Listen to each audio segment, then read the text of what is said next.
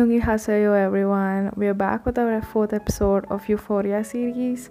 This is Yogi again, here to pour out my random thoughts to you guys. This is Manu here, and yet again we are here to talk about kdramas. Well, you see, during pandemic, everyone was Okay, I'm bored in a house and I'm in a house bored. so a lot of people ended up watching multiple movies, multiple series. I mean, what else could we do? Scroll through reels, make dalgona coffee, do the wab, do the rosalia. What else? Quite interestingly, people got a little inclined to Korean dramas in this process. There were a few people who asked me my recommendations of drama. Few people reacted to the drama references I posted on stories. Few shared their experience of watching K-drama for the first time and their reviews about it. And a lot of these small gestures towards Korean stuff made me think, did we have another Hallyu wave during pandemic? I mean, of course, Hallyu or the Korean wave has been around for a while now, but with increase of internet and streaming services all over the world, and now the pandemic giving more time to people to explore foreign cultures and content, it has seen a boom like never before, which makes me think, how has the pandemic really affected the fame of K-drama? Because it has become quite known among Gen Z and millennials. I do agree with that though. Firstly, we have a pandemic, and on top of that, with the rise of OTT, a lot of people have developed their interest on Korean series like never before. And also, that many of us thankfully do get a few hours extra in a day because of be it online classes or working from home. This leads us to find something or the other in our spare time and make us feel like, damn, how come I never came across these ever before? And yes, for most of the people, it might be K dramas. It's not only the viewers that come into the picture, but also a good percentage of what the OTT services have done, like be it recommendations of new content, or even when it comes to social media. We do come across influencers developing their interest into K drama and making more content in its reference, be it slang words or even their favorite male leads who are 30 plus, but we still crush on them. Yeah. So, yeah, at the end, sites like Netflix, Instagram, and also TikTok did a great favor to marketing on K dramas and make it one of the hot topics in present. And like I came across this reel the other day. It was basically a girl was like trying to wash her dishes while watching K drama, but little did she know that the whole time she was just washing the tap and was basically not able to do anything. So I was able to relate to this. Is that I cannot ever multitask when I watch K drama or even anime, because I really do wish that I knew those languages. And this makes me realize the fact of about the language barriers we face, but also that we don't consider it as a huge difficulty and make a scene out of them, right? I totally agree. I mean, I always wondered how people watched anime. It's not like Japanese is their mother tongue, but they complain about K drama being in Korean. And same applies to people who watched Money Heist or Elite or any other foreign series. Like, funny how you have complaints only when it's Korean. I mean, of course, I have to say many people did change their mind and ended up watching K dramas now. While at it, I have to mention BTS and Blackpink because it was such a strategic move to release full length English songs like Dynamite or Ice Cream, that too a collab with Selena Gomez. It did really increase a lot of curiosity in people's minds towards K pop. I mean, of course, even before when people said that K pop is in Korean, they don't have any English songs, I give a lot of recommendations like Waste It On Me, Dream Glow, Old Town Road, Mic Drop, and actually a lot of other groups than Blackpink and BTS have English version songs. And of course, all the songs have little parts in Korean. It's K pop, so When Dynamite released, it blew up so much, like all existing armies went crazy. And others were also able to listen and not complain about it being in Korean for once. And coming back to the topic, K dramas, which we're talking about, as of April 2019, Netflix created dubbed K dramas. So far, they have English, Spanish, French, and Italian dubbed. I mean, smart move by Netflix as well. I've never watched any dubbed K dramas because I know I won't like it. But if any of our listeners have watched, you can DM me your experience.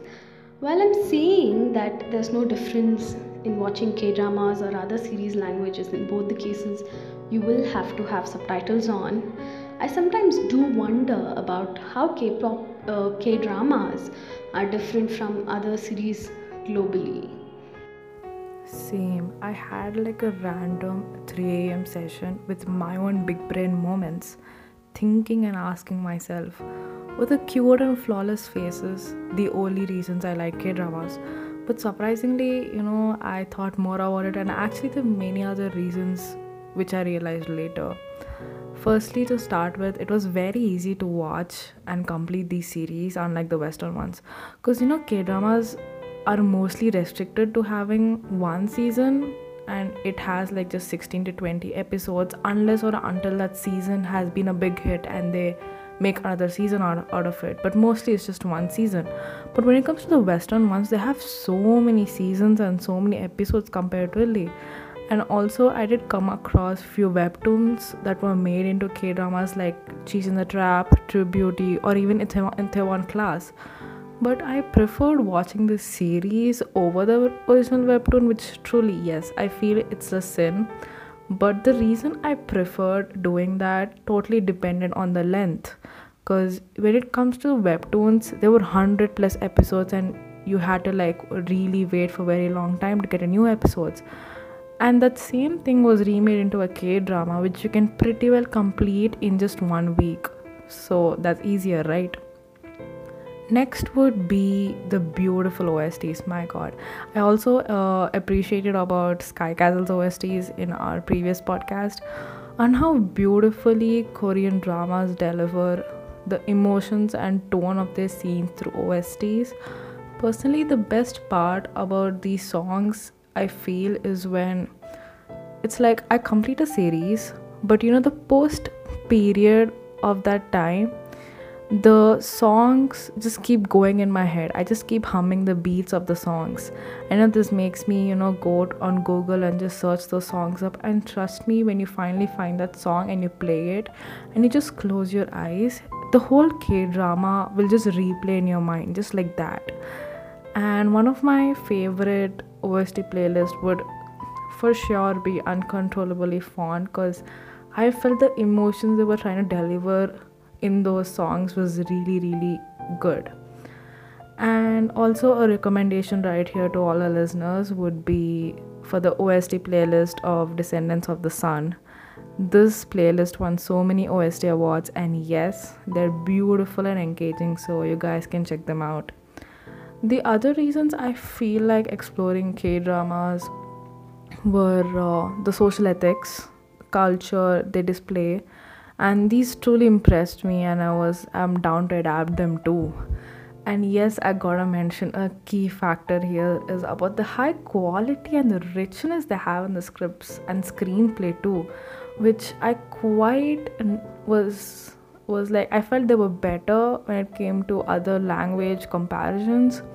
And it was also quite understandable when such things come out from a country like South Korea, because they aim to provide the best content all the time and be the best compared to the other countries, right? And also like try to grab the global audience. So I feel, yeah, they did do it. True. You see, I've always wondered how addictive K dramas are, and the fact that they are small makes us to keep clicking next episode. And by the time you realize, you were awake the whole night binging. So, what is it that makes us binge K dramas? For me personally, the plot. Because I'm not a binge person. I mean, I do watch continuously, but Sleep is my utmost priority. I don't binge overnights and all. So, in general sense, I do wonder what makes people sacrifice their beauty sleep to complete the series.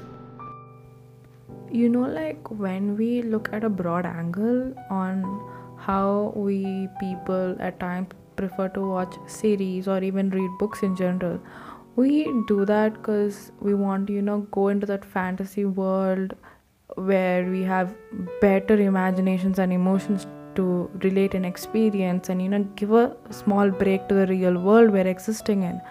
And this is what we used to prefer when we had free time. But as years passed by, we kind of crossed the line, I could say, and we tend to devote more time to these things than we should. The thing I realized when it came to K dramas, and especially the ones which had really strong plots, that it makes us get so hooked to them in curiosity until the end. It's like they always end an episode with a great suspense or a twist that was coming up. And due to this, the viewers tend to lose patience, and they sit through the night for the temporary happiness of knowing what's gonna happen next. Like a total honest fact on that. And the other way around would also be the need to cover all the K dramas starring your favorite male lead or female lead, right? You take an example of Lee Jong Suk. You like him, you start watching all of his works.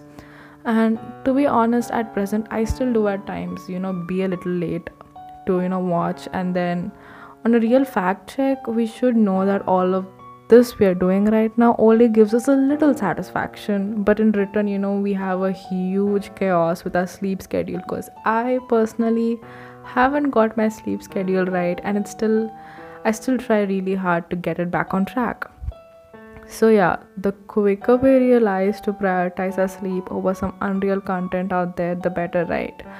It will be a hard journey, but we can overcome it. Right, and then you keep watching another drama, another one, and another one.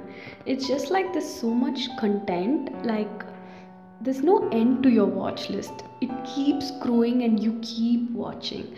At some time, you feel like, damn, I'm addicted to this shit. When was that moment of realization for you? For me, I'll tell you my K drama journey, okay? So basically, I started watching Horang, of course, for V, and then fell for PHS and Sojin, and ended up watching Strong Woman and then Secretary Kim. And since I was watching them on View, I got the recommendation of W. The synopsis was quite interesting, so I watched it. And then I watched almost all Lee Jung Suk dramas one after another, no break, like legit. I mean, of course, I did sleep, but whenever the laptop was open, I was watching drama and then continuously watching it, watching it, watching it. So I watched Pinocchio, Doctor Stranger, Romance is a Bonus Book while you were sleeping. This lasted for a week, and I lost connecting to outer world. I didn't text my friends. I didn't watch YouTube. I didn't dance. I did nothing. And that was when I realized, like, damn, I am addicted to this. So, like in dramas, I was telling myself, come on, Ajauri. So, what was that moment for you? At an earlier stage, I wouldn't say I was addicted because I watched them only under curiosity. But after, I guess, like 5 to 6 K dramas, that curiosity turned to likeness, and then I slowly got hooked to them. One thing here is that once I was done with one series, and especially when I was in an earlier stage, I tend to get a lot of recommendations from my friends or even on social media that this K drama is really nice, or this K drama's cast are super cute, you gotta check them out, this and that. So yeah, like that, I kept on watching stuff till date. I must say, at one point, I realized that I was addicted to it, and this mostly happened when I had a lot of time in hand, like holidays. Like how our college gave 2 weeks of relaxation, and me here spend it on watching 3 whole series. The case with me is that I'm only hooked on a series till I finish it, like episode after episode, because I lose my patience to wait till the next day in the morning to watch the next episode. So I just try to complete that series as soon as possible. So yeah, this does affect my sleep, and I should not do it. But in most of my cases, I won't say I'm obsessed with watching one K drama after the other, because boy, I don't want to fail in my academics, and thankfully, I do have the ability to control this obsession, and I do give some breaks at times with K dramas. And one other thing was, I'm not sure to what extent this could be true, but I heard that Netflix said it tracks the watch time of viewers because, of course, it helps them improve the strategies and produce more content, and also make sure that its audience stays for more longer time on their platform. And ever since K-drama became a thing, Netflix started investing into Korean content and modifying its algorithms more and more. Oh yeah, I never watched K-dramas on Netflix. Like I watched them on View or Viki or Drama Cool.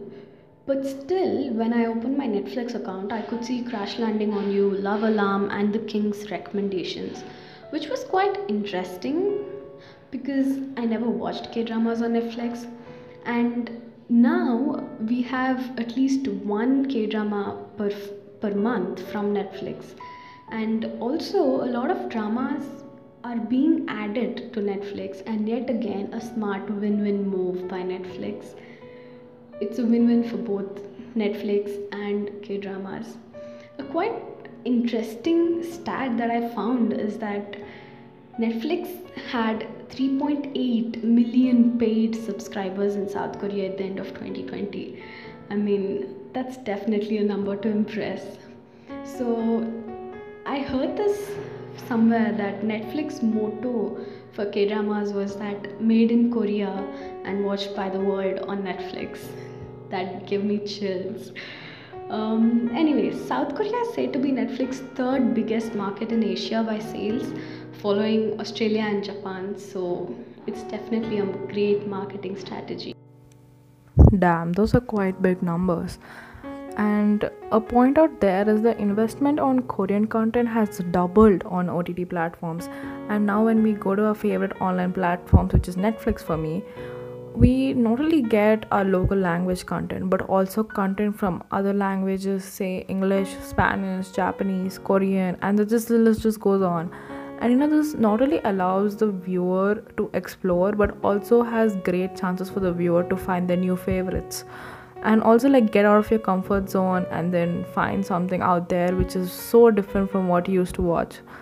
I feel this can also be a reason for Netflix investment more in Korean content, right? Don't you think? Yeah, like sometimes what happens is when you complete watching a series, you want to watch something different, and so you start exploring. And of course, when you want to watch something new, you don't want to watch something huge which has 20 episodes, 30 episodes of content. So, when people don't want to spend a lot of time but want to watch something fun, there are many K dramas that are small and easy to watch, like Sweet Revenge, Love Alarm, Kingdom, Heim of Death, of another Lee Jung Suk, Somehow 18, and many others. Honestly, K drama in itself is small, like 16 episodes, and it does not have a season 2 or season 3. So, yeah. Also, a lot of K dramas are a slice of life, just happy go lucky, and they just provide comfort, and they are a good distraction from our daily life. So, when you want to laugh it out, Quenchana, Quenchana, watch Waikiki. Also, I think a lot, and I mean a lot of Indians have moved towards K-pop and K-drama. I mean, K-beauty was in the market since long, but K-pop and K-drama added now. Well, India and South Korea being both Asian and sharing Independence Day do have a lot in common, I feel, in their cultures as well. Have you come across such similarities? I did actually. First would be about respecting your elders and the family bonding, which is quite important in both the countries, and is also one of the first things that truly made me connect to the K dramas. Both the countries are also like very proud when it comes to the culture and traditions. The people here and also in Korea tend to be very much careful and sensitive also to give any against opinions that are against or any counter opinions, because like in both the places I feel like we're quite sensitive, and we take a little bit criticism way too seriously. Then would come few more sensitive issues like sexism, racism, social discrimination, and yes, the utmost importance to beauty and appearance people give, and gossiping about family politics, which we can see very evidently in both Korean dramas and Indian serials. But when you go back to the past of these two countries, as you said, one similarity we can't ignore would be the political and geographical disturbances between India, Pakistan, North Korea, South Korea. And on an overlook, I feel like most of these similarities we have at present is because of the fact that we are Asian as a whole. So, yeah, one more thing is that many elders at times in both the countries tend to be quite attentive and also a little against when it comes to falling in love, mostly when it comes to girls. So, yeah, gosh, I get to know a lot of stuff and also learn a lot of stuff from Koreans, man, and also K dramas. So, yeah, I guess this time we actually spoke a lot and gave so many thoughts in this episode. And sadly, we have to end it here. And we hope you liked today's episode. We can talk about K dramas and K pop for like a whole day if we are given time. But for this podcast, it's time to say goodbye to our listeners. So stay tuned to Euphoria. Until next time, stay safe, be safe. If you've made it this far, then I'm sure you would have listened to that one actor's name that I mentioned in short form and not full name. So DM me that name to enter our giveaway, where we will give you a coupon code to have 15% discount on any of the boat products. Thank you for listening to us and keep listening and supporting Euphoria.